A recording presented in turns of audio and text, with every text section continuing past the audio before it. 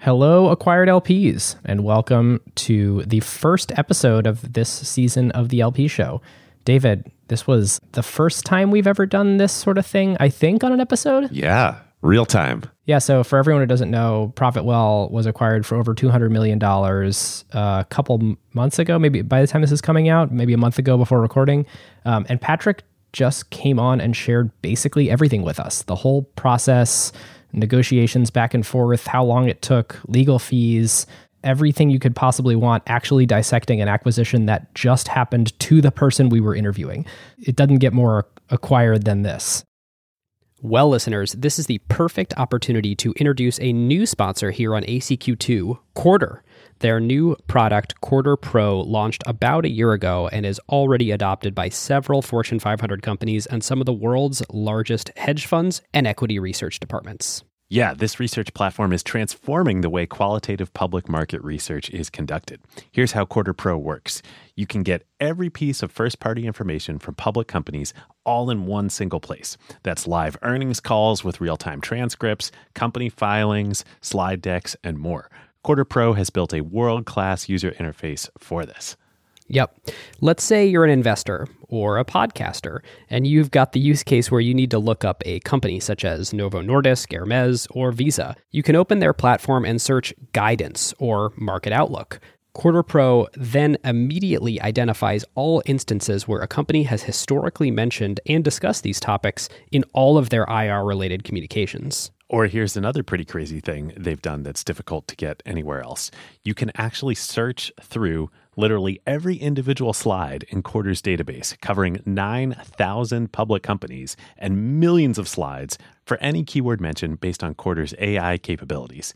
This truly makes it easier than ever to conduct qualitative analysis of entire industry value chains and specific companies. So whether you're an equity research analyst, an asset manager, or an investor relations professional, this platform will help you increase your productivity through their live call, transcript components, AI-powered summaries, and a feature allowing you to visualize the entire timeline and changes of specific slides throughout quarters. Quarter also offers their database as an API solution. This enables other companies such as trading and research platforms, as well as AI and LLM companies to build custom solutions and integrate this database into their offerings or add functionality on top of the data. Yep. To find out why leading companies globally are choosing Quarter Pro in their day-to-day work and to experience the platform firsthand, request a personal demo by visiting quarter.com/acquired. That's QUARTR, no E, QUARTR.com/acquired, or click the link in the show notes to get the personal demo from the Quarter team. Our thanks to Quarter. Now, without further ado, this is not investment advice, and you should do your own research before making any investments. All right, on to the episode. We are back with repeat guest Patrick Campbell from ProfitWell. Hello, Patrick. Hey, what's up, guys? Thank you for joining us again. I can tell you that I was just looking at the stats, and the previous episode that we did with you, which was a masterclass on pricing, when the LP show was purely a private thing that only went to LPs, it was the most listened episode ever. And I think it's because the insane amount of utility that it brings. Just pricing strategy is this crazy opaque box where you'd never guess it right if you just tried to find it on your own. So thank you for that masterclass. We still get notes from people. That's awesome. Well, I understand I was the guest, but let me put this back to you. One thing you guys do, and especially in that episode, what people don't know is we had a pre-meeting where we kind of recorded a podcast almost where you're like, what about this? What about this? So you guys translated everything into a really good outline. And I think that's what really made the episode, because it was, the value per minute went up without just me talking, right? What I'm trying to say is the value per minute on this episode will be much, much lower because we didn't do as much prep. Yeah. But the story will be better. There you go. Yeah. There'll be more salacious details. Not quite Hulu, Joseph Gordon-Levitt level, but on that wavelength, I suppose. But yeah, thanks for having me, guys. I did want to say I'm a huge fan. And the reason I'm a huge fan, you guys are minds. And what I mean by minds, there's so many people. Where are you going with this? No, this is great. You might have to cut that. No, there's so many. Another way to say it is you guys are academics, professors, etc., and some of those have a tinge of negativity. I don't mean that at all. But you guys are obviously operators, executors, those types of things. But there are explorers, and there are people who are kind of more just like money focused and stuff. You guys are genuinely interested in like seeking truth or seeking understanding and those types of things. And it's incredibly rare. So I appreciate that as a listener. So there we go. Aw, thanks, man. That means a lot. All right. Well, you have some news. This is like an original, true to form, early stage acquired episode. Your company was acquired. Tell us about that. We were. For those who don't know, ProfitWell, we can always get into what we do in a bit, but the headline story, we're a bootstrap company out of Boston, Utah, and Rosario. I've been working on it since 2013-ish. Yeah, we just sold for over $200 million, cash and stock deal. Now I reached to the mountaintop. I don't know what to do. I caught the car, at least a mountaintop, not quite Everest. And now I'm like, trying to go take on the world of payments infrastructure. So a new world now with Paddle, who's based out of the UK. So exciting stuff. Well, first off, congratulations. Second, even though we don't want to recap the whole ProfitWell's story, I do want to pull out a few key details, which were, I don't think you were like bootstrapped by principle, right? You were bootstrapped because no one would fund the thing that you were doing because they thought it was a low margin services business, right?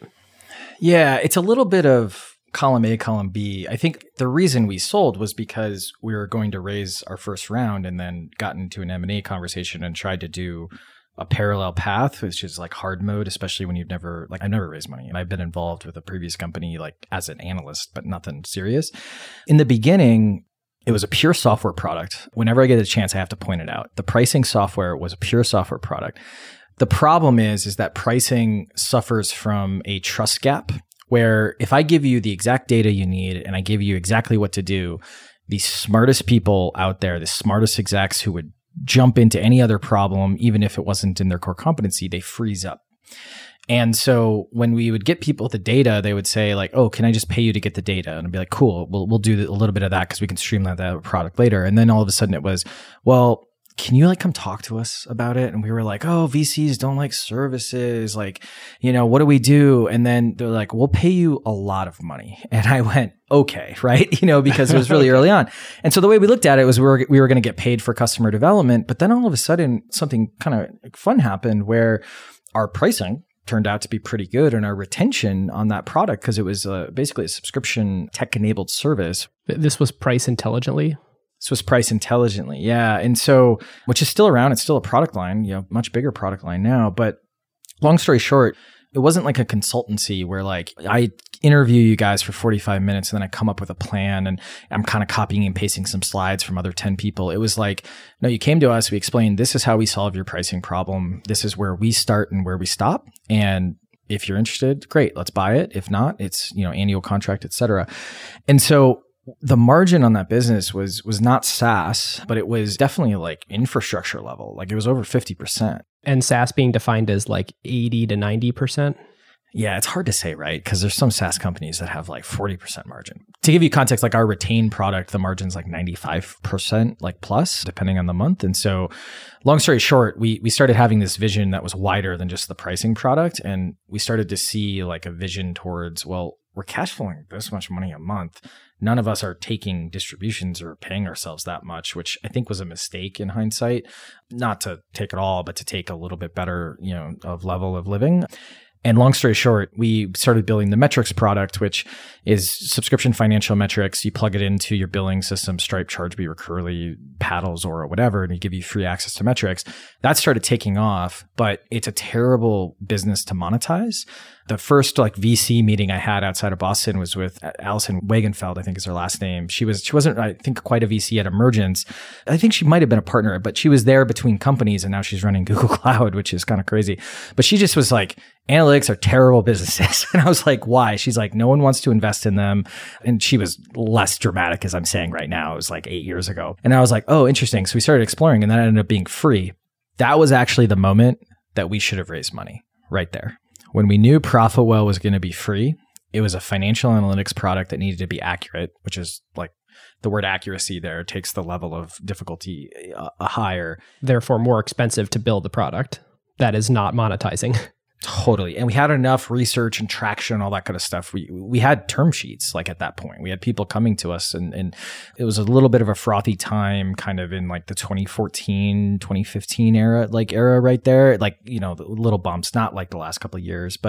And so we did have like interest, but that's when we were not quite principled, but we were like, okay, it's going to take 18 months just to get the accuracy right, unfortunately. As they say, like 9 women can't make a baby in a month, right? And so it was one of those things where we were like, well, let's like, and almost the margin like hurt us because we were like, well, let's just wait until this milestone. And then we get to the milestone and there'd be enough cash and we'd hire and we're like, let's get this. And so what happened is we kind of, and it all worked out in hindsight, right? But like we kind of stair-stepped rather than like taking a big step level. So we took small step levels and we kept going up, but there was a couple points in the history that I think we should have raised money, but I didn't know how to raise money and I didn't really know that was a thing when we started. You just knew how to make money. Yeah. Well, I mean, I didn't know how to do that either. Like, I mean, it all in hindsight, it's all great, but like I worked at Google as like an AdWords like strategist, which is basically you get paid to look at spreadsheets way more than you should to work at spreadsheets. And then before that, I worked in the US intelligence community in DC. I worked at NSA, which was fantastic from a learning perspective, but none of it was business. Like I never wanted to go into business. I was not an entrepreneur. Like I had entrepreneurial things I can look at in the past, but it was just a lot of like first principles thinking to figure stuff out going forward. And I think that hurt us because every single time it was like rationalize how we could get there and it would just take some more time. Right. And that's the thing, like time and money are fungible and we didn't really realize that. But yeah, it worked out. Don't worry. Were there moments where you sort of looked at a growth opportunity and thought, we actually don't have that much capital because we're just going off of the free cash flow that we're generating from the business and we're reinvesting that in growth. But like, gosh, we really could invest into this opportunity a lot more if we did have capital. Did you constantly feel constrained at your ability to reinvest in the business? That was the other problem. There were too many parallel paths going on. And what I mean by that is, so we have Price Intelligently, right? And that product starts growing. It's growing really, really well. We have this free metrics product, right? That's scaling, really, really well. We have this Retain product, which is like a pure software, product. We have this revenue recognition product, which is a pure software product, right? And then we have a media strategy. We were one of the first, if not the first, B2B companies to do a media strategy with inbound media, I think is the term that's now kind of being normalized, but like, multiple shows and podcasts and all this other stuff, right? We had, all of this stuff going on, a team of like, it was one in the beginning, but the max team was 85, 90 people. And so imagine like doing all of those things and like a freemium strategy, a media strategy, which, is not cheap. And so what happened is all of this time we were like, well, we don't know where to spend the money, right? And then we were like, well, we know where we'd spend the money, but we don't know the return yet. And then we were building all the other functions, right? Inside sales, finance, all these other things. So inside sales, like there were so many teams that were slowly, incrementally getting better. And the thesis was in hindsight, and it wasn't like we thought this at the time, but the thesis was, oh, well, the compounding effect will happen. They'll all like get over that activation energy and like compound, which is true. Like it did work, but what happened is then not until, I don't know, like the beginning of 2021, did we go, yep, we need to raise money because we have too many $10,000 arguments. We're having 5 $10,000 arguments, which one, we should be only having 25, 50, maybe $100,000 arguments at our revenue size. But also all 5 of these things we know should have the investment. Like we totally know that we should hire that next person in content because we know the ROI. We totally know that we should hire those next 3D BDRs. We totally know that we should hire this integrations team. But the surface area was so large that it was like, oh crap, this snuck up on us. And that's why I think that like, if you want to build a big company, which was entirely our focus, right? We never wanted to be, and I don't think this is a pejorative term, but people think it is, like a lifestyle business. That wasn't our intention. You want to get as much revenue for as least amount of work, like go for it. That's amazing, right? But we wanted like that path. And it's like, we then also had the realization probably in start of 2020, we had passed 10 million in revenue and we went, there's not a single company that has our sales motion, inside sales, brand, events, etc., has gone from 10 million to 100 million without raising money. Not a single one. And we're like, we're not going to be the first, right? And so that's when it started like you weren't so philosophically committed that you're like, yeah, like because it was never like FVCs or anything like that. I think like that argument's dumb because I think that argument is just like, the end of it is always, it's a tool. Figure out when to use the tool, right? Like most things. And so Eric Yuan, I think we were talking about before the pod too, like one of the most amazing things about their S1 is that you realized they reinvested money quick. Basically, the cash that they made in that previous quarter, that was added to the expenses almost to the dollar the next quarter, right? Like they just were investing so well. We got into that motion, but we actually have a scheduled retrospective on, and I know this sounds terrible, but on where we failed. And, the classic, like we failed to be a, multi-billion-dollar company, right? Like where did we fail? And I think it's being harsh, but like that's kind of how we are. That's a very bootstrap brain thing to do. But the other thing that we faced is that we are a symbiotic like company inside an ecosystem. And that means like we don't make money unless we integrate with all these other systems, right? Like someone has to integrate Stripe to get their metrics and or integrate Stripe to get retained. And they could hire us, for price intelligently as well, I guess, without being integrated. But I think the thing that we started realizing was like, where do these companies go? They end up getting crushed by, like Stripe has analytics. They're not great, but they have a lot of resources. They could start pointing at it, right? If they really wanted to. And it's just a matter of probably when. When you said where do these companies go, you mean companies like us who are required companies to like integrate us. with all these really big fish who all are looking for growth opportunities. Totally. It's a constant. And if you look at the ones who were really successful, like Klaviyo is another Boston company that I think was really successful at this as being like a... email marketing? Yes, email marketing. They have SMS now, mostly e-commerce. But they weren't like... You're on Shopify, which is the bulk of their customers. Fantastic. But you can be on other things and work with them, right? And so they have such a function. We have no value if you don't integrate with us. That was a big thought. Another thing that people don't really think about is like, where do you sell to?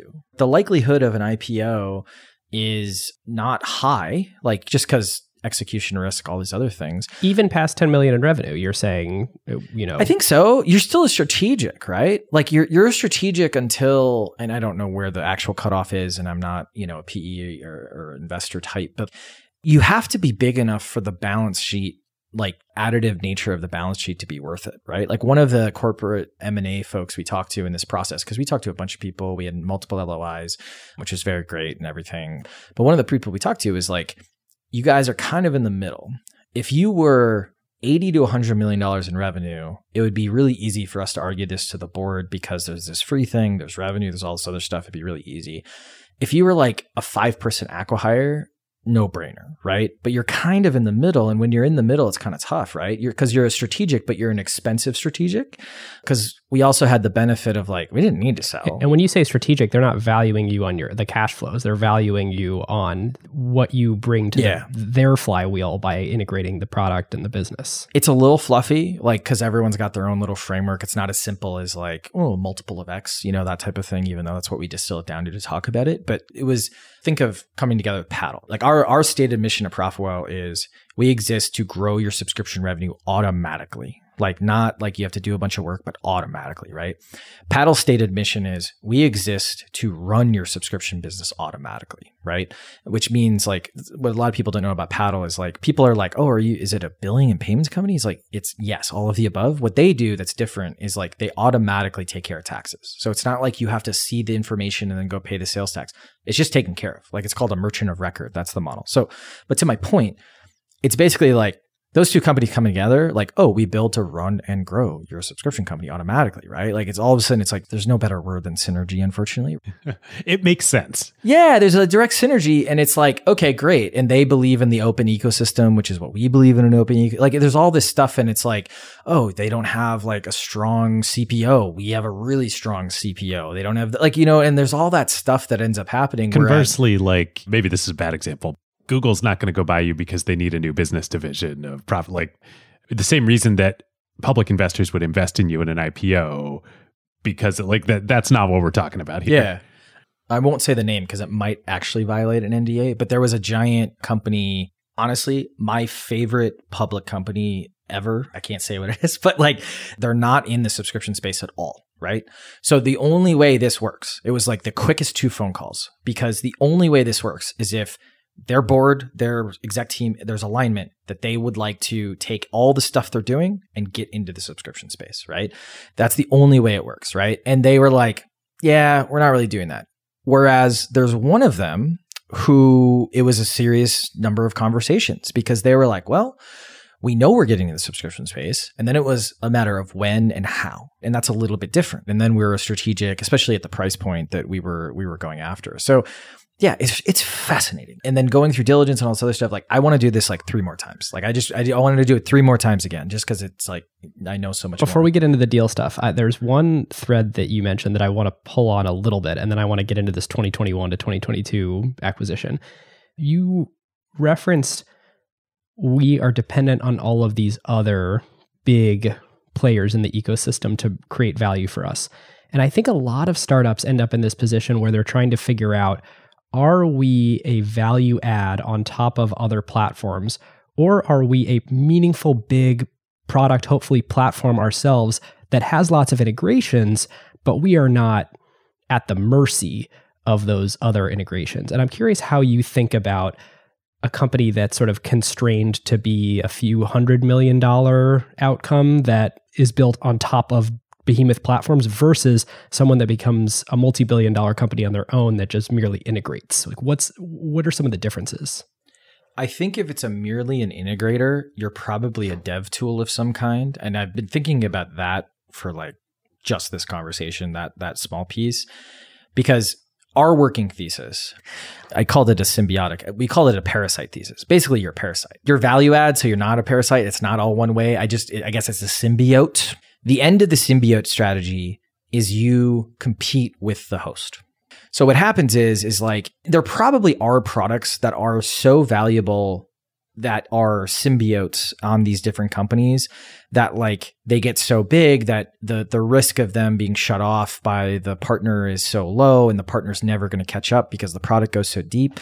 I think we were headed down a path where we were going to have to build like subscription billing or like payments infrastructure at some point, because all of the problems we started facing as we went deeper was, oh, their API is bad. We're going around everything. Oh, the way they structure the way they charge for someone, that doesn't make any sense. It should be like this, where we like billing sucks. We're going to go figure out how to fix billing. No, absolutely not. We had this realization as we were heading, we're like, our path is heading there.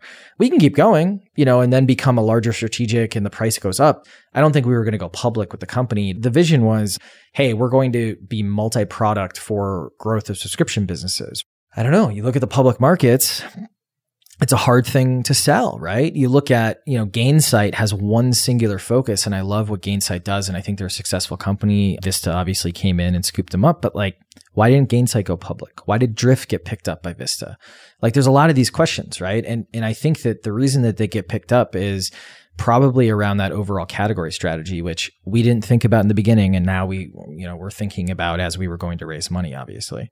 And to be more specific, you're saying if you're a single product company that is very cash flow positive, then you're a good PE target. But if you are a multi-product company, then there's reason for public investors to believe that you could continue to run for a long time and buy the stock.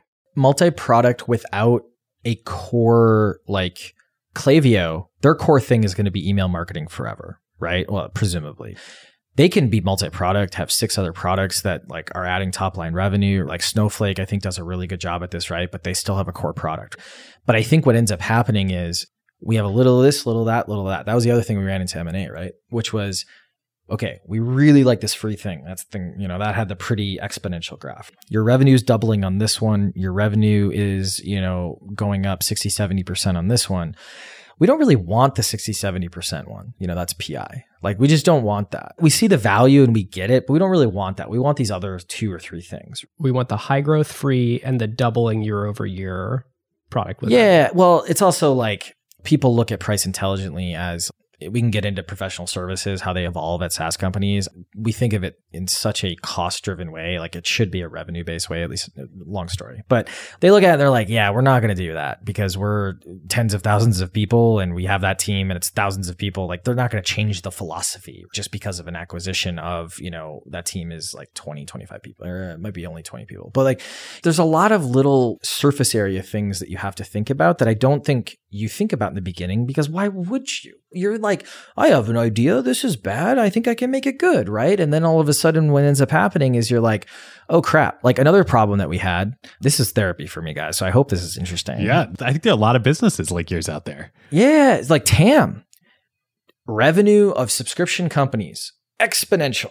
Logos of subscription companies, even if you go beyond SaaS and include consumer subscriptions, subscription newspapers, subscription everything, 150,000 logos max, and it is not growing. Like it is pretty flat. 2019, it went down 3%.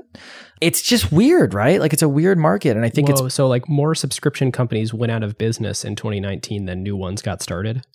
Or got shut down or something, right? I think it's ticking up now more, like 2020, 2021, like the subscription was looked at as, think of like restaurants started adding subscriptions to kind of get some, take advantage of the advantages of subscription, but it's not going up exponentially, the number of logos.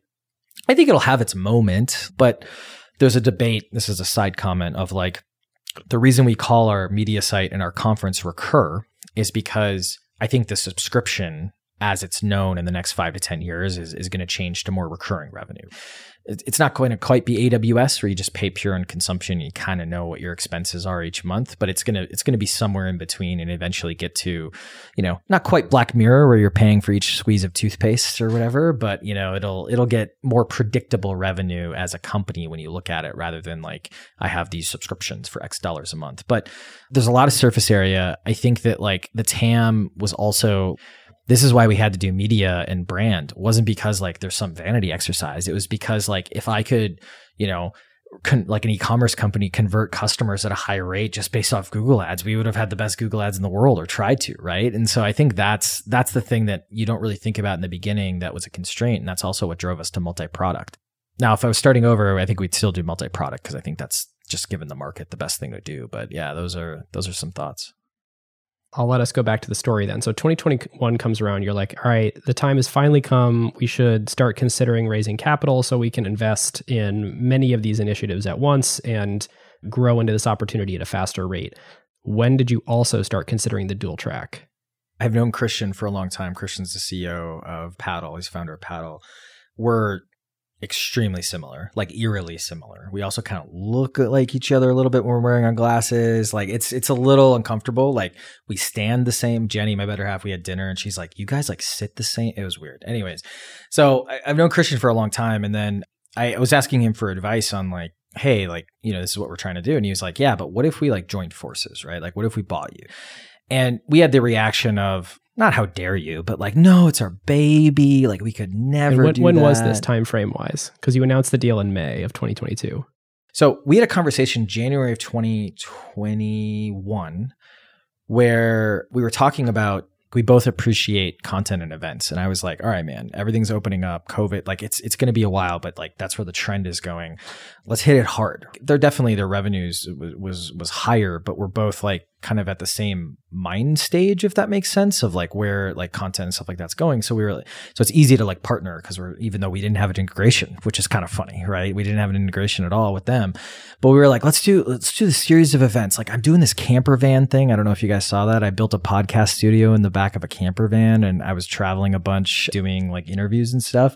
In January 2021, I was like, yeah. And I made a joke about like, oh, and if it all goes well, you guys just buy us, right? Because then we'll just run this playbook and it'll be great because I was talking through ROI, stuff like that with him.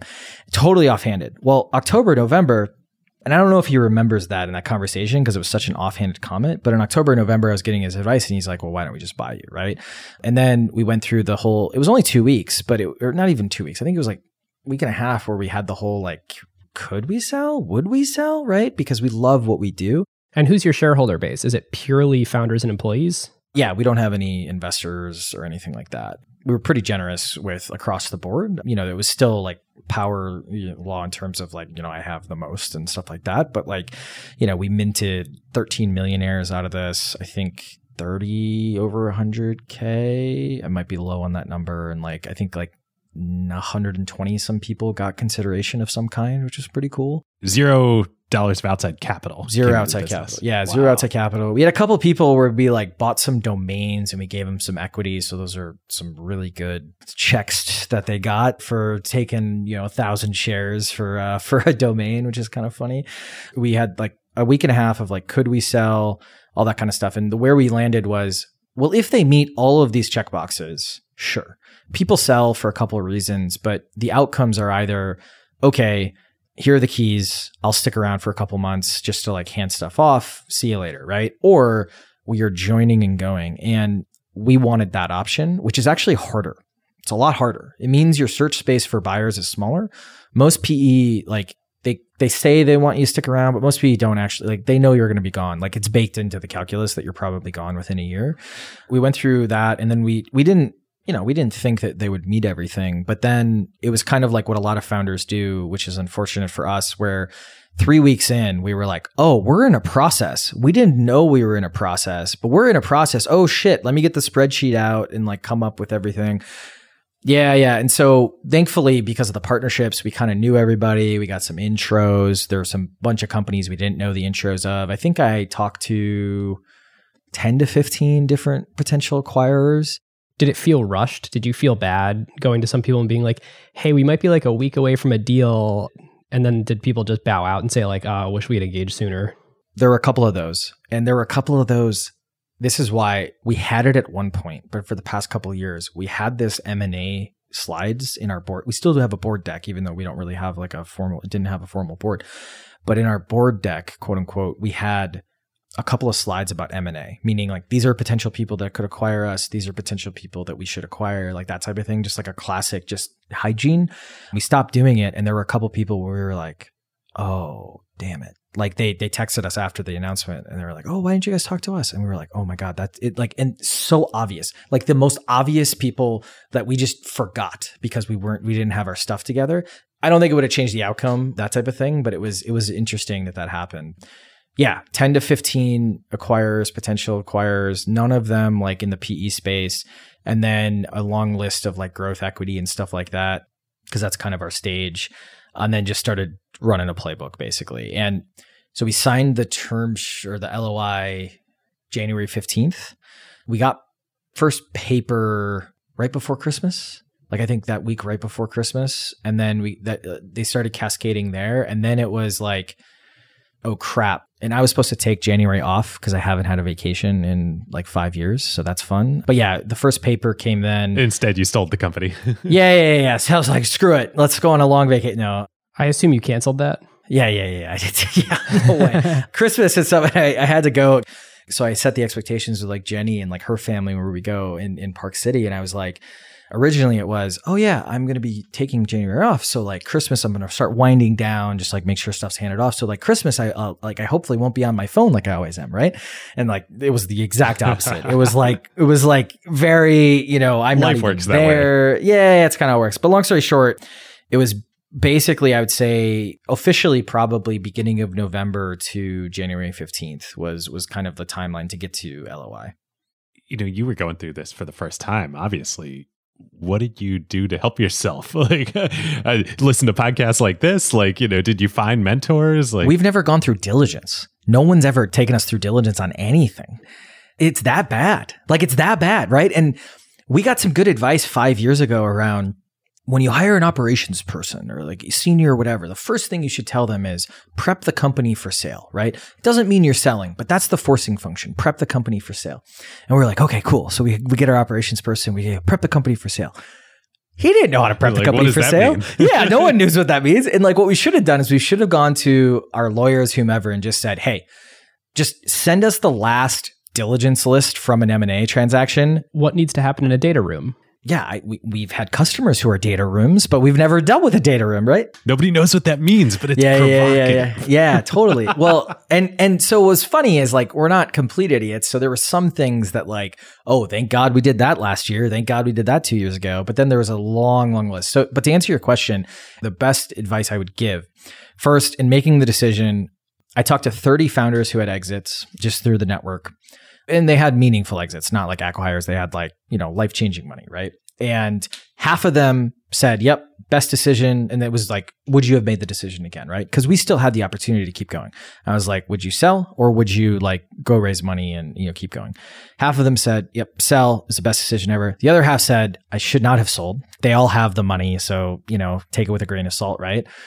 But what was really interesting, and this is a side note, of those 15, I think half of them, I don't know the exact number, half of them like gave the keys and left. And of those, let's say 7 or 8, 3 of them became addicts, like alcohol or drugs. Insane.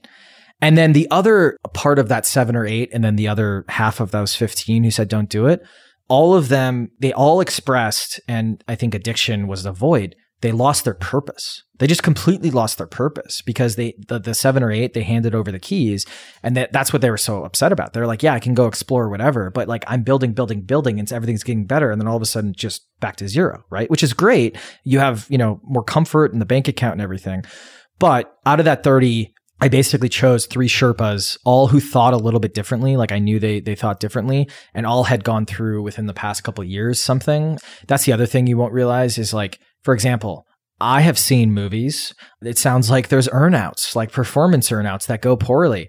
And then someone I was talking to that went through a transaction like a year before was like, yeah, earnouts, they're not a thing really right now. Like performance earnouts, maybe they come back, but not right now, right? Like stuff like that. Times right? change. Yeah. And so there was a lot of that, like, oh, like they just don't do that anymore. Oh, like this is the right, like 15% escrow is better. It has to be the case that like you're vesting some paddle stock now, but it's just that that's not meaningful compared to, well, let me ask you that question first. Yeah. I can leave tomorrow. There are options I invest in. I can say that. But you're not giving up life-changing money at this point by leaving. It depends how you look at it.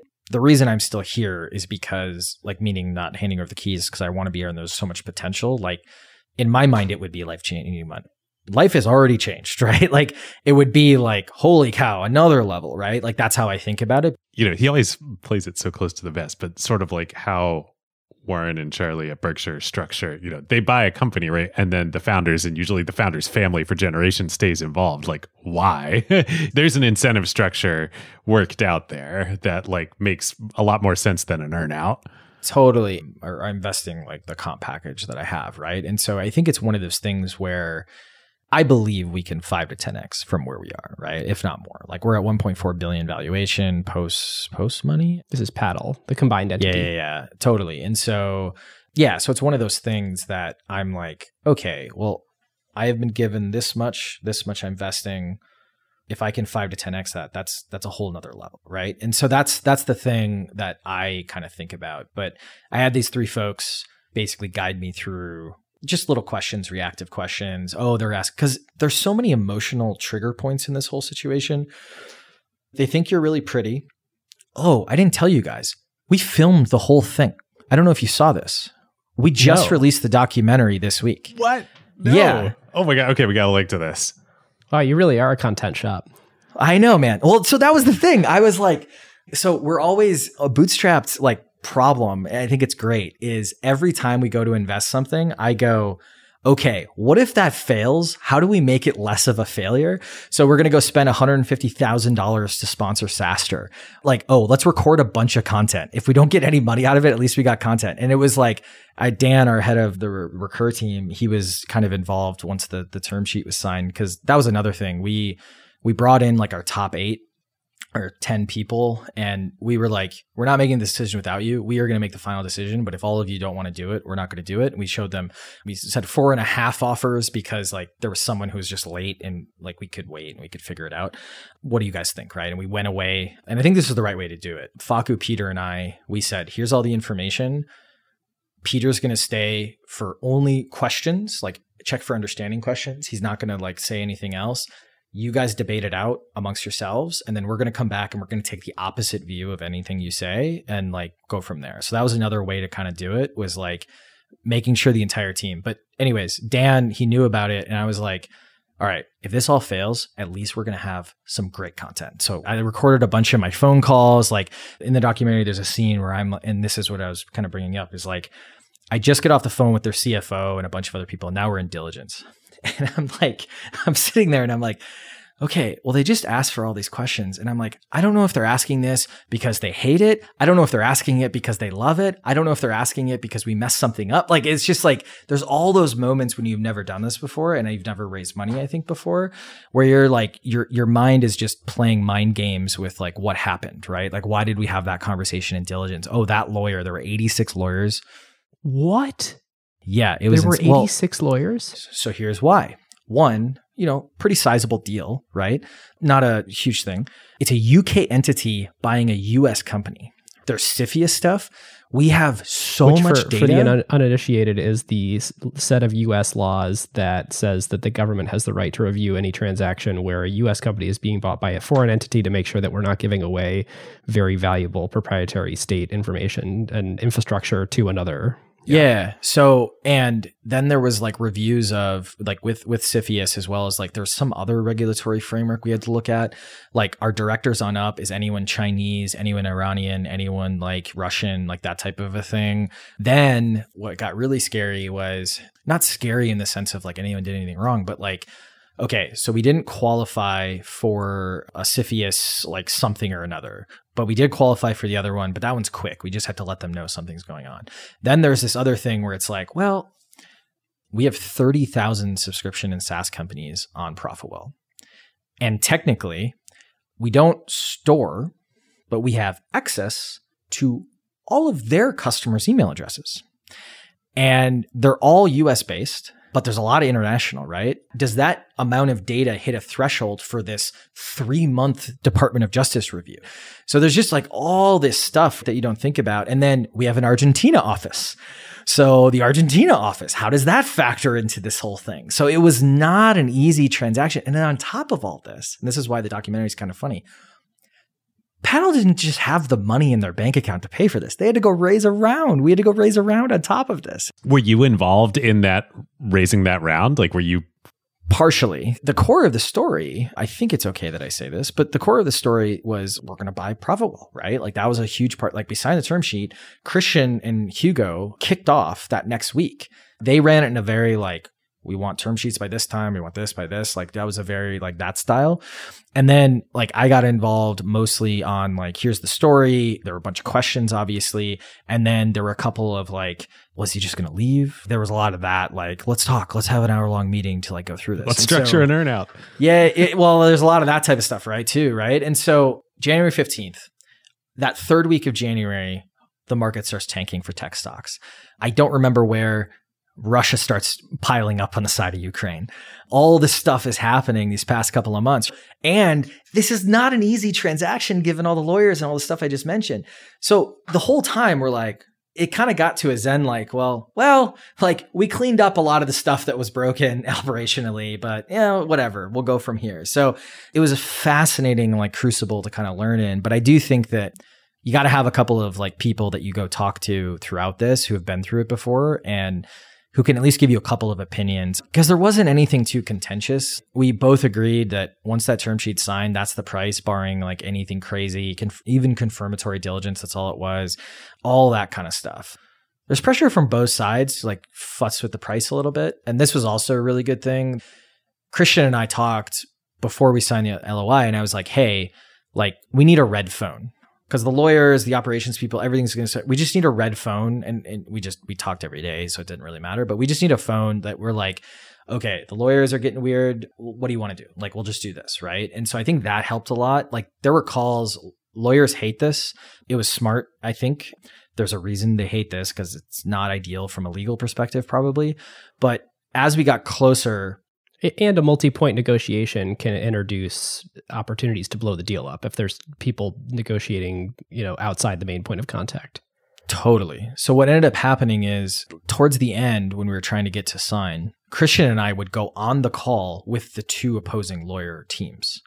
What would happen is like, for those who don't know, you have basically a signed agreement that's like 80 some pages long that has all these little carve outs for escrow and indemnity and all these different things. So there's all these bullets to debate. And then there's a disclosure schedule that's like another 100 pages long, which is like, it's like buying a house. We say that the foundation is this, you're buying it with this, all those other things, right? And for the uninitiated, schedule doesn't necessarily mean like timeline. It means like list. So it's like, here's all the list of things we wish to disclose or need to disclose about the asset you're buying. Totally. And so essentially what's happening is there's all these things to debate that will likely never happen, right? But it's important to debate it because it's famous last words, right? Big things like how much is an escrow, how much is not. And then smaller things like, well, what if this thing happens and that thing happens? Like the world is ending and all, like just a bunch of other stuff, right? Well, on some of those points, the lawyers would debate it for a half hour. And when you have that many lawyers on the phone, the cost of the thing, whether it's $25,000 on one end or $25,000 on the end, has already been spent by the lawyers, right? Because of like that many people. So Christian and I would be on the phone and like they would debate something for 8 minutes in a really sassy manner in some cases. Like they would be really boring and then someone would say something passive aggressive. It was kind of a fun thing to watch. And then Christian and I would be texting. We'd be like, you want to just split it? You want to split the baby? He'd be like, yeah. I'd be like, hey, Christian and I are texting. We'll just split the baby. The lawyers hated it. But it sped things up so quickly because all of a sudden we'd get through 12 things rather than, well, we think this, we think this. Our lawyer comes back to us, explains what happened in the meeting.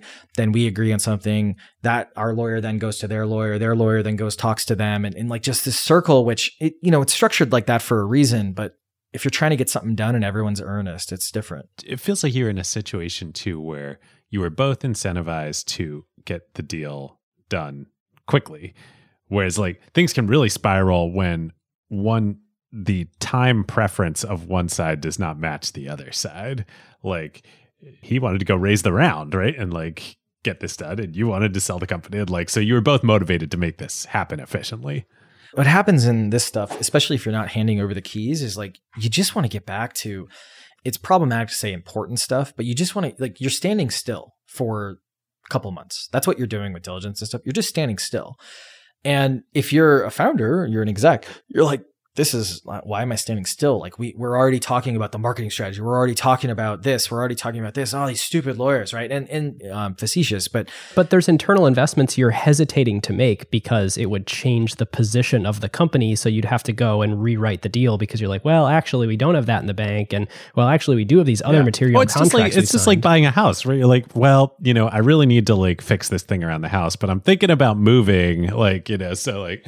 Well, if this falls through, and then like there's that stuff too, like try planning in that environment while not telling the entire team, right? Like that was the other thing, right? Like everyone knows something's going on because my communication has gone to zero. Andy, our operations guy, he's like, please do not ask me for anything, right? And it gets so hard to keep everything, right? But this is why I think that how long diligence is probably a very big thing to negotiate. Like I was talking to a buddy who I just met up with. He moved with me here and he was like, yeah, he's the PE firm that bought or merged two companies I don't exactly know the nomenclature they use. Their whole thing is we do 10 days. We are 10 days from signing to close. That's their thing, right? And that's their differentiator. We were like, okay, it'll take this long. And it ended up taking almost double. Because then we had to keep moving dates because the way that KKR, like they're going through diligence with KKR, all the other stuff. And so then. Wait, what's the KKR angle here? KKR is the investor. Investor in the combined Paddle ProfitWell entity. Yes. Yeah. They were the ones who led the round. And then all the existing investors came in, pro rata, all that kind of fun stuff. But what I was about to say is, you guys, you'll laugh at me for this. I didn't know that like KKR just doesn't have that money. Like I didn't know that. I just didn't know that, right? And I didn't know that like when stuff hits the fan, they're just not going to make the call. Like I didn't know that. I thought that like, well, you committed, like here's the phone call, like I guess. And then, so it was like Ukraine, everything like that. And to KKR's credit, I don't know if Patrick is the partner on Paddle's board now. I don't know if he exactly said this like this, but what he basically told us and Christian was like, listen, like KKR has been investing for decades. We've seen ups, downs, et cetera. And this was the other thing. We had multiple term sheets on the raise. KKR is literally the firm in Barbarians at the Gate. Yeah. See, they've been around forever, right? And so they've seen everything. So when they go to their like, partner meetings to like talk about investments, they're not like, oh my God, what happens in the next 3 weeks? They're like, that's just not how they think of stuff. We did get a term sheet pulled because like it technically wasn't issued yet. I'm not going to say the firm, but this was pretty crappy. Like we got ghosted after like basically negotiating a term sheet, the dinners, all that kind of stuff, just ghosted. No responses. It was brutal because you're sitting there and you're like, okay, well, we have a decision between these 3 or 4 or whatever. And then you're like, well, I guess it's only 3, right? And then like the guy didn't even like contact Christian for, I don't know, like another month or something, which is so, like, that's just like so weird. Right. And I might not be getting all those facts right, because I wasn't the main point of contact, but I don't know. It was also interesting. We had another firm we really, really liked, but they capped the amount that they would give for an acquisition based raise. because they were basically like, well, we just as principle don't do this. And we're like, oh, damn. Like they're like, we still want to be in the round. But then we're like, well, there's not going to be any room. Like, unfortunately. Right. KKR doesn't write small checks. Yeah. But also like, yeah, and we weren't, we raised 210, I think. And they wanted to throw in, it was over, I think it was 50, something over 50 or not. So I'm going to get massively in trouble if I'm supposed to not share any of this stuff, but that's fine. You guys got a small audience, right? Like that's okay. No, I'm just kidding. Yeah. Nobody listens. It's all, you're good with this content stuff. Yeah. There was a lot of risk in it, like going throughout diligence. And, I don't know. Like, I don't know if the risk was like truly risk or just like perceived risk, but then it doesn't really matter, right? Like, it affects how you act and how you say it. Like there was a lot of things where like I could not truly feel like I could be fully transparent with like the paddle team until stuff was signed. Now, I was transparent in practice, right? But to the planning thing, Ben, you were mentioning, there was so much like, okay, they want all of this information and they want us to start doing this work on like post deal stuff, right?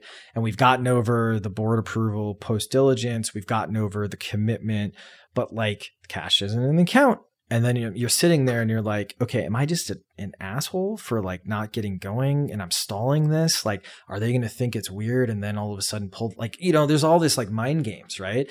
And then resourcing the team, right? They were like, well, let's start bringing in so-and-so and like start working on this. And I'm like, the money's not in the account. And it's also like, we didn't officially sign like the thing yet, right? And so it felt so weird to be in that moment. And it all worked out. And I'm sure I was overthinking it, but like, you can't not. I'm sure you weren't. There are many deals that fall apart. Yeah. So it was definitely a fun hard mode, and hopefully people listening are getting some factoids, if not just some salacious stories to tell later. The interesting thing is that it worked out.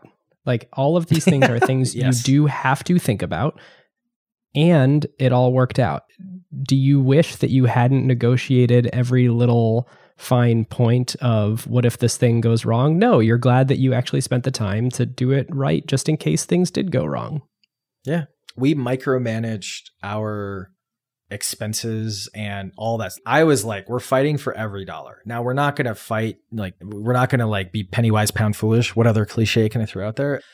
We're going to make sure that, we fully understand, because then there's other things, right? So I didn't know this. Maybe I should have. And it's like obvious, but fees come out of the deal. like, you know what I mean? So you're negotiating like a deal, and then it's like, oh yeah, but there's going to be this much money that's going to come out of it that you didn't think about, right?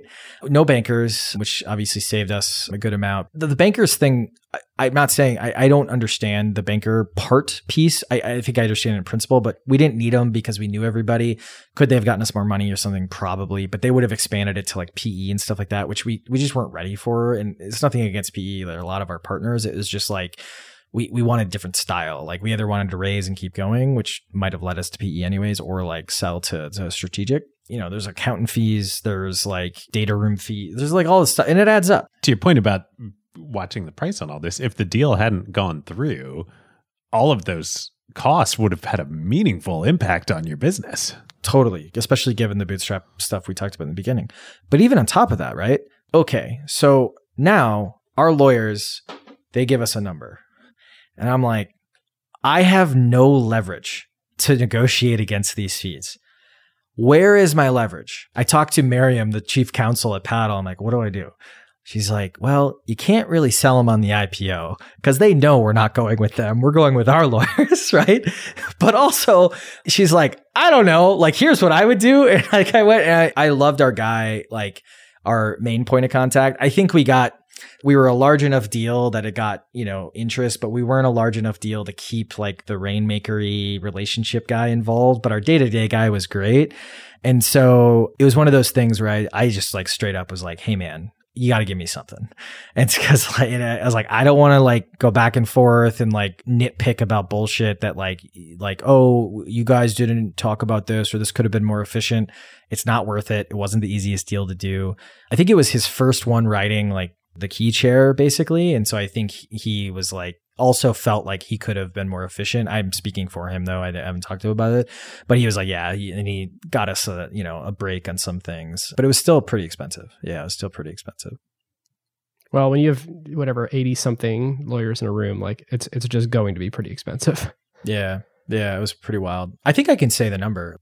It was 1.1 million just on our side. On their side, I think it was, I'm not going to say it because I think it's fine if I say mine, but it was not less.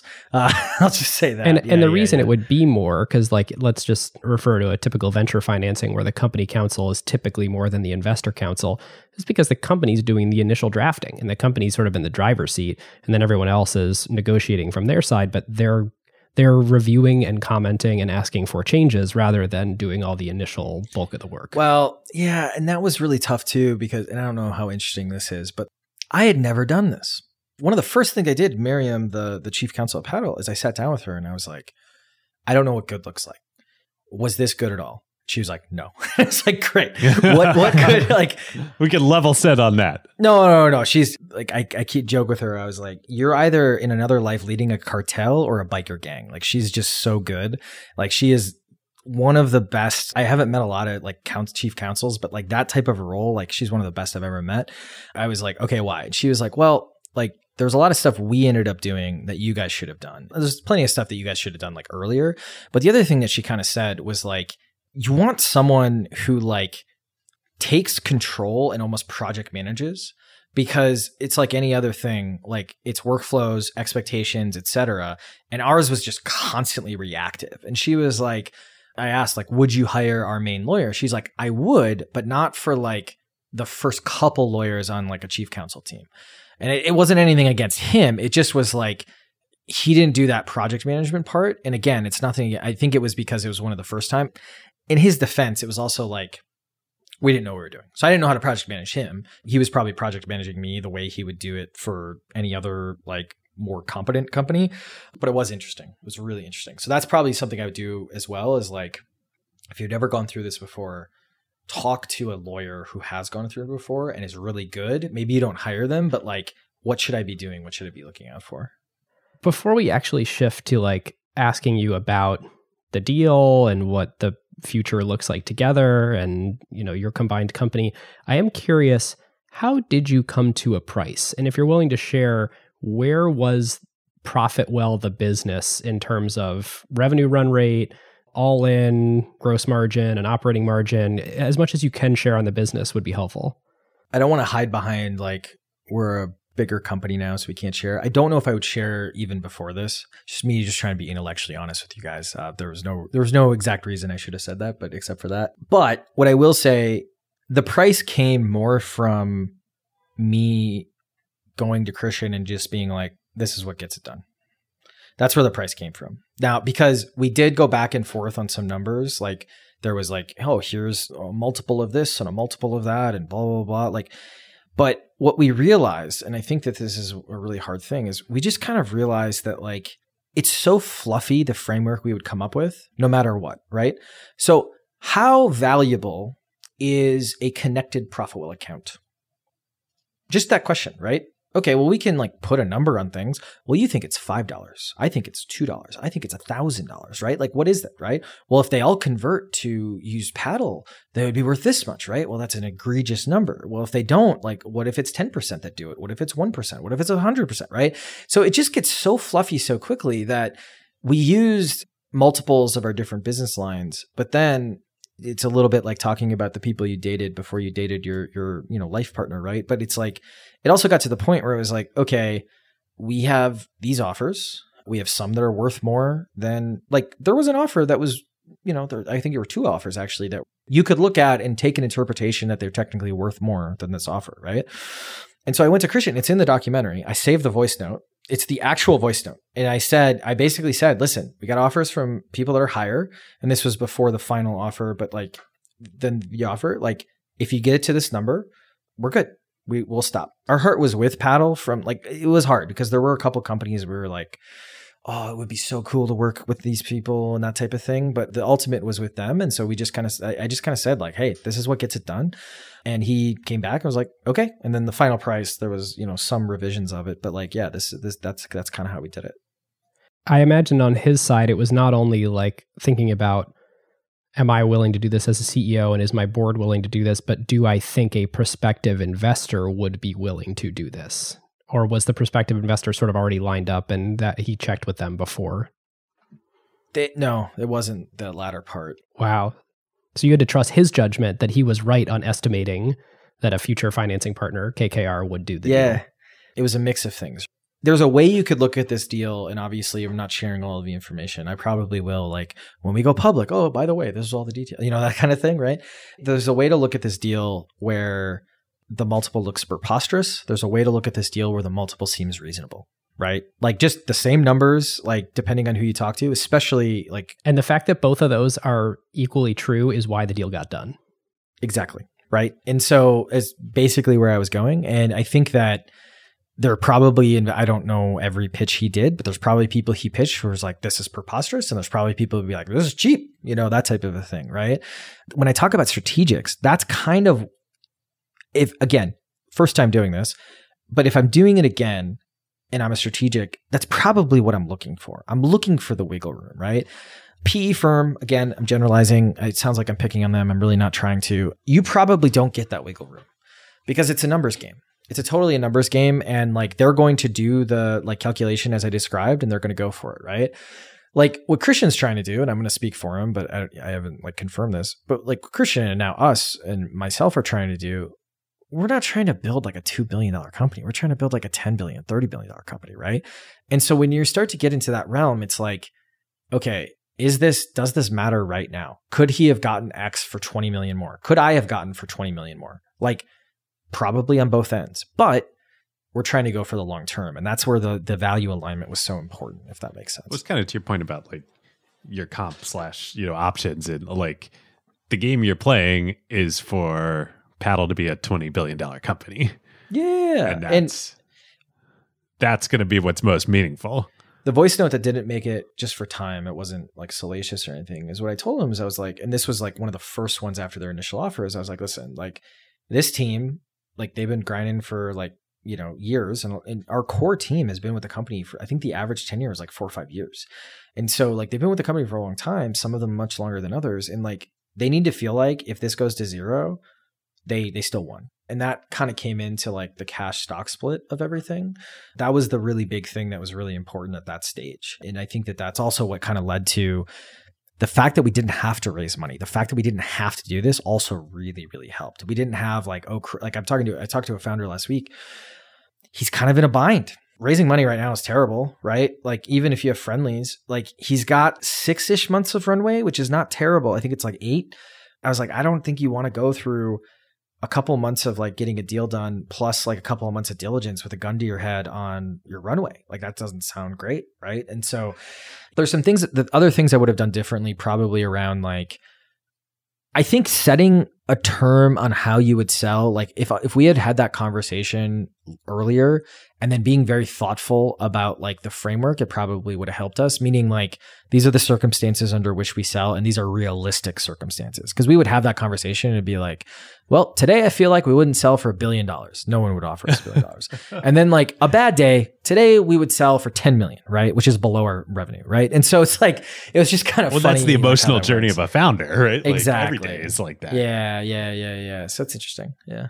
You said at the beginning of the conversation, if you had to go back and do it over again, there are several points at which you could have raised venture money and you might have made that decision if you could go back and do it differently. Do you think there's a way that you could, like, if you had done that, there's certainly risk you would end up in the position like the founder you were just talking to, where like, shoot, now all of a sudden you're managing the business in a way that there's a cash out date and now a gun gets held to your head. Do you think you could have avoided that? I don't know. The perfect way. There's only one way, guys. Perfect way to build a company, right? No, I think the perfect way to build a SaaS company, assuming a lot of assumptions. You have enough personal runway to take a risk for, let's say, 6 to 9 months, which means you probably don't have kids or a heavy mortgage or a mortgage at all. And like, you don't have massive student loans. So these are all the caveats here. Or you might be older and you do have those, but you've got it covered. Totally. The perfect way, I think, is to grind in a bootstrap manner for probably a year or two. Like, can you get to, and product market fit is such a weird destination. There's theories out there that you cannot get to product market fit in less than 2 years. I actually start to think that those theories are true, no matter the amount of money you have, no matter the amount of resources you have, because there's just so much time that you have to figure out stuff. It's probably less if you get lucky. It's probably more if you aren't lucky. And so I think that like, if you can get to product market fit or see it in the like horizon without raising money, I think that's ideal. And then as soon as you have that, go for it. Now, also, this means you're not building nuclear fusion or cars or, other crazy stuff. But like, if you're building a SaaS company, a little friends and family, a small round, and then like whenever you're going to product market fit, assuming you want to be a large company, that's when to go for it. And the reason I say that is we would have had leverage to not have to worry about the gun to our head with money. Like we would just have the leverage, right? And that's what's interesting, right? Like I think that as long as you keep things moving, like, if we raised in 2021, like, we wouldn't even have given up a board seat, like in the insanity of things, right? I also think that founders need to hear, and I have never had like a real board. And so I'm speaking from like theory, but not from existence. Like the investors don't work for you, but you don't work for the investors, right? Like you work for the mission. You guys are partners. So Jimmy, the president and COO of Paddle, he's like, everyone's an adult, but he's the adult. Like he was at ServiceNow from 200 people all the way up to 12,000 or something like that. He was there for a long time. He worked directly with Slootman for a while, all that kind of stuff. And then Donahue as well was there. And I'm sure this is fine. I hope this is fine. But he told me about a board meeting with Frank where Frank, like it was a bad quarter or something was really bad, comes into the board meeting, the board like 2 slides in, the board just like, well, what about this? Why isn't this? What is this? He shuts his laptop, turns off that, and just like pauses and goes, I can't remember exactly how he said it, but he pretty much was like, listen, the minute you feel like you do not have confidence in me, you should fire me. Until then, sit down and listen to what I'm about to say, and then I will ask you for the feedback that I need.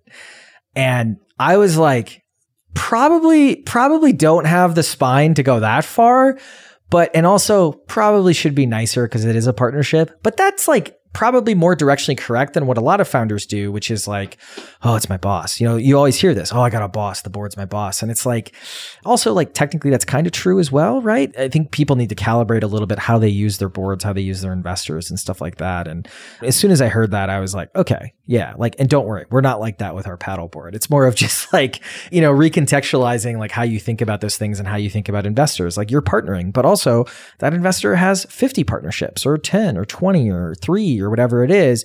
And so they're there to help you, but you got to make the call. And I think that people like, they're scared of that. And so they, end up steering towards things, and it's hard. It's complicated. Yeah. Well, because you are a long-time acquired listener, a multi-time acquired guest, and this is kind of a traditional acquired episode, we kind of have to end with grading. So, okay. We didn't even get to some of the things we were going to talk about, which hopefully is a good thing here. So yeah, I think we'll have a little opportunity after grading. So I don't think we talked really enough about the paddle business for you to give a full answer on this, but at a high level, what makes this look like Paddle got an amazing deal in retrospect, and the business that you build together is this insane thing that you couldn't have built, either of you could have built on your own? What's the failure case? How does it fall apart? Yeah. So what makes it great? What makes it an A+? So one, I touched on it a little bit, but the fundamental thesis of Paddle is we do it for you. That's the fundamental thesis, right? And that was the fundamental thesis for ProfitWell, right? But we were grow, do it for you. They're run, do it for you for a subscription business, right? And that means that I use them for payments, and then on the back end, they automatically file all my taxes. That's if I were to overly simplify their business. Totally. But it goes further, right? They handle all your chargebacks for you. You don't have to touch your chargebacks, right? And if they win it, you get all the money back. They don't take a cut, right? Because it all goes through them, right? They handle things like, let's say there's better payment acceptance for checkout.com in Bulgaria than for Stripe. They'll port the payment through checkout.com rather than porting it through Stripe, right? They handle all the currencies, right? And it's plug and play, right? You plug it in, you set it up, it's done. The tax thing is like the big thing they're known for, we're known for, which is like, not only do they negotiate with all of the tax jurisdictions, they handle all the taxes. And the way that like is a fun way to put it, which is pretty much true, is let's say your taxes get messed up in Venezuela. We go to jail. You don't go to jail. We go to jail because technically we're the ones that are holding the bag or holding the liability, if that makes sense. So to answer your question, where this is an A+ case is we are betting on the next, decade or the previous couple of years plus the next decade, all software, all needs for things that are not your customer, not your team, and not your product, those needs go to an automated solution, a truly automated solution like we're talking about, where you plug it in and take care of it. Retain. Your product person should not be an expert on credit cards. Your product person should not be an expert on cancellation flows. We have more data than anyone else in the world. We should be able to set that up for you. Turn it on, you get a couple preferences and go. Same thing with taxes. Focus on what makes your beer taste better and not on what doesn't. Exactly. We say it a million times on Acquire. Totally. That's an assumption, right? Like that's a theory, right? And if you think about and it's really fascinating because everyone thinks we compete with Stripe. We don't we're one of Stripe's largest customers. What the difference is, the way to think about it is Stripe built roads. They built roads and they are the best road builders in billing and payments, I should say, in the world. They also have trucks. They also have some trucks, in terms of their Stripe billing product, right? And then there's other trucks, right? There's trucks like ChargeBee and Recurly and all of these other folks in this market.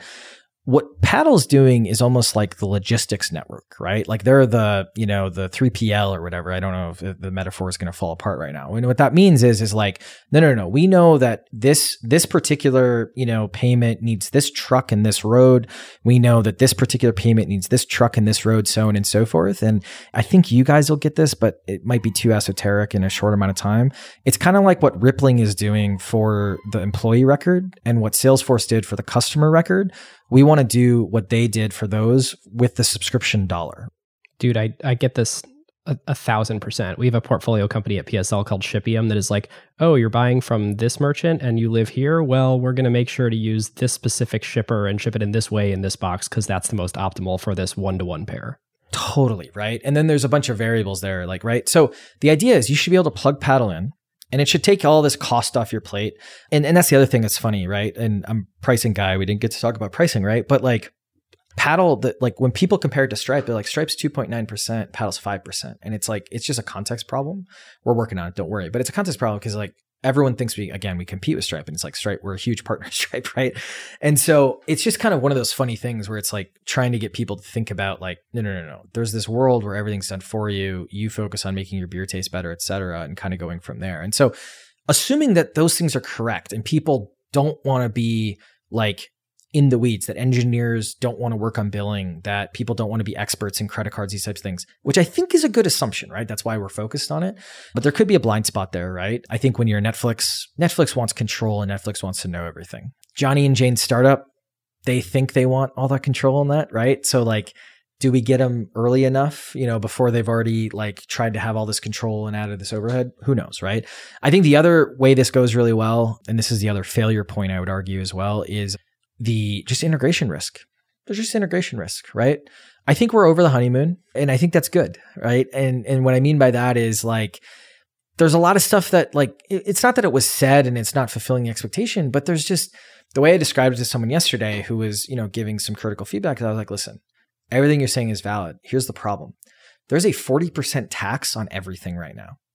And it's not because anyone wants there to be a 40% tax, but there's different ways, there's different acronyms, there's different ways of conversing.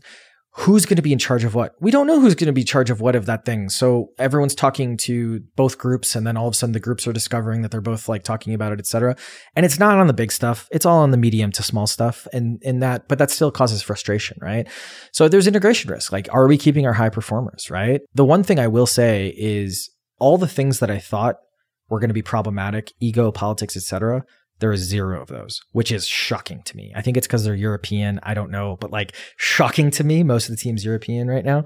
All the things I thought there weren't going to be problems with, massive problems, all kinds of things, just expectation. And I think it's because it's of course, the plan we put in place when we didn't have all this information, of course the plan wasn't right because now we have this new information. So I think it's there's little stuff that's more mechanical, expenses, right? What expense suite do we use? This is how they do expenses. This is how we do expenses, right? And people are complaining about, I didn't get reimbursed, stuff like that. I think the more substantive ones are around we have two cultures coming together and we are very direct, very first principle thinking. If you don't have a growth loop figured out before you start to design the event, we're going to say, go figure out the growth hoops before you even come with like the design of the booth or anything like that, right? It's not that they don't have that. It's just the order of the way they do that is different or was different, right? And so I think there's stuff like that, like how we communicate to the company, right? There's, a pretty substantial, like, yeah, it's unfortunate. I'll take a stand, a court case that came out recently, right? How do you communicate to the company? What do you do, right? And the way ProfitWell would do it would be, one, make sure everyone feels heard and have empathy, but also think about the implications of it. Like if we wouldn't go immediately into Slack and say, okay, this is what the company's doing. We would go, hey, we hear you. We're talking about it. We're trying to figure it out. Let you know. I think the instinct was like, we gotta text immediately. And I'm probably positioning that a little bit more dramatically than reality, but it's really interesting. Like two cultures coming together, how you communicate what you communicate is it's a lot more complicated than I thought it was going to be. Is there a certain amount of growth of ProfitWell's businesses baked into the acquisition price, such that if you guys don't continue to grow your core business, it no longer makes sense in retrospect? Yeah. And unfortunately, or fortunately, depending on how you look at it, it would be only a pride thing. Like there isn't, like I said, there's no earnout or anything, but I have a lot of pride with this. Like this better be the best decision and it should look cheap in 5-10 years, right? Like that's the intention. I think that the risk there is Faku is taking the lead on product. Like they didn't have like a CPO level leader at Paddle. There's a lot of risk in product, I would argue. Like if he ends up leaving or being upset or something like that, like I do think like we lose a lot of time and we lose a lot of enterprise value of this deal. So we're trying to keep Faku happy, which for those who know Faku, it's not really that easy. No, there's only like 3 people who are going to get that joke who listen, but that's fine.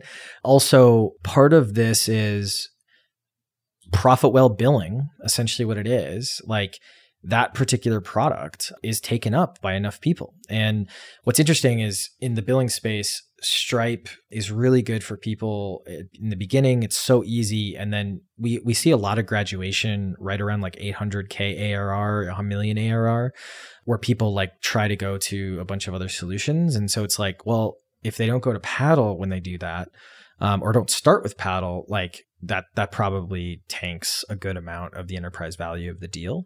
I think if we don't play the open game, so the other thing that we're doing is like, we're going to continue to build on all of the other integrations. We're going to continue to deepen. We're actually thinking of how we can unbundle some of the billing stuff and take that to like ChargeBee, for instance. Like I was talking to Krish and Jermaine over there recently. And like, for example, like Stripe had a really good partnership with them, but then naturally, and I don't think no one was like trying to screw anyone over, but they started building Stripe billing, right?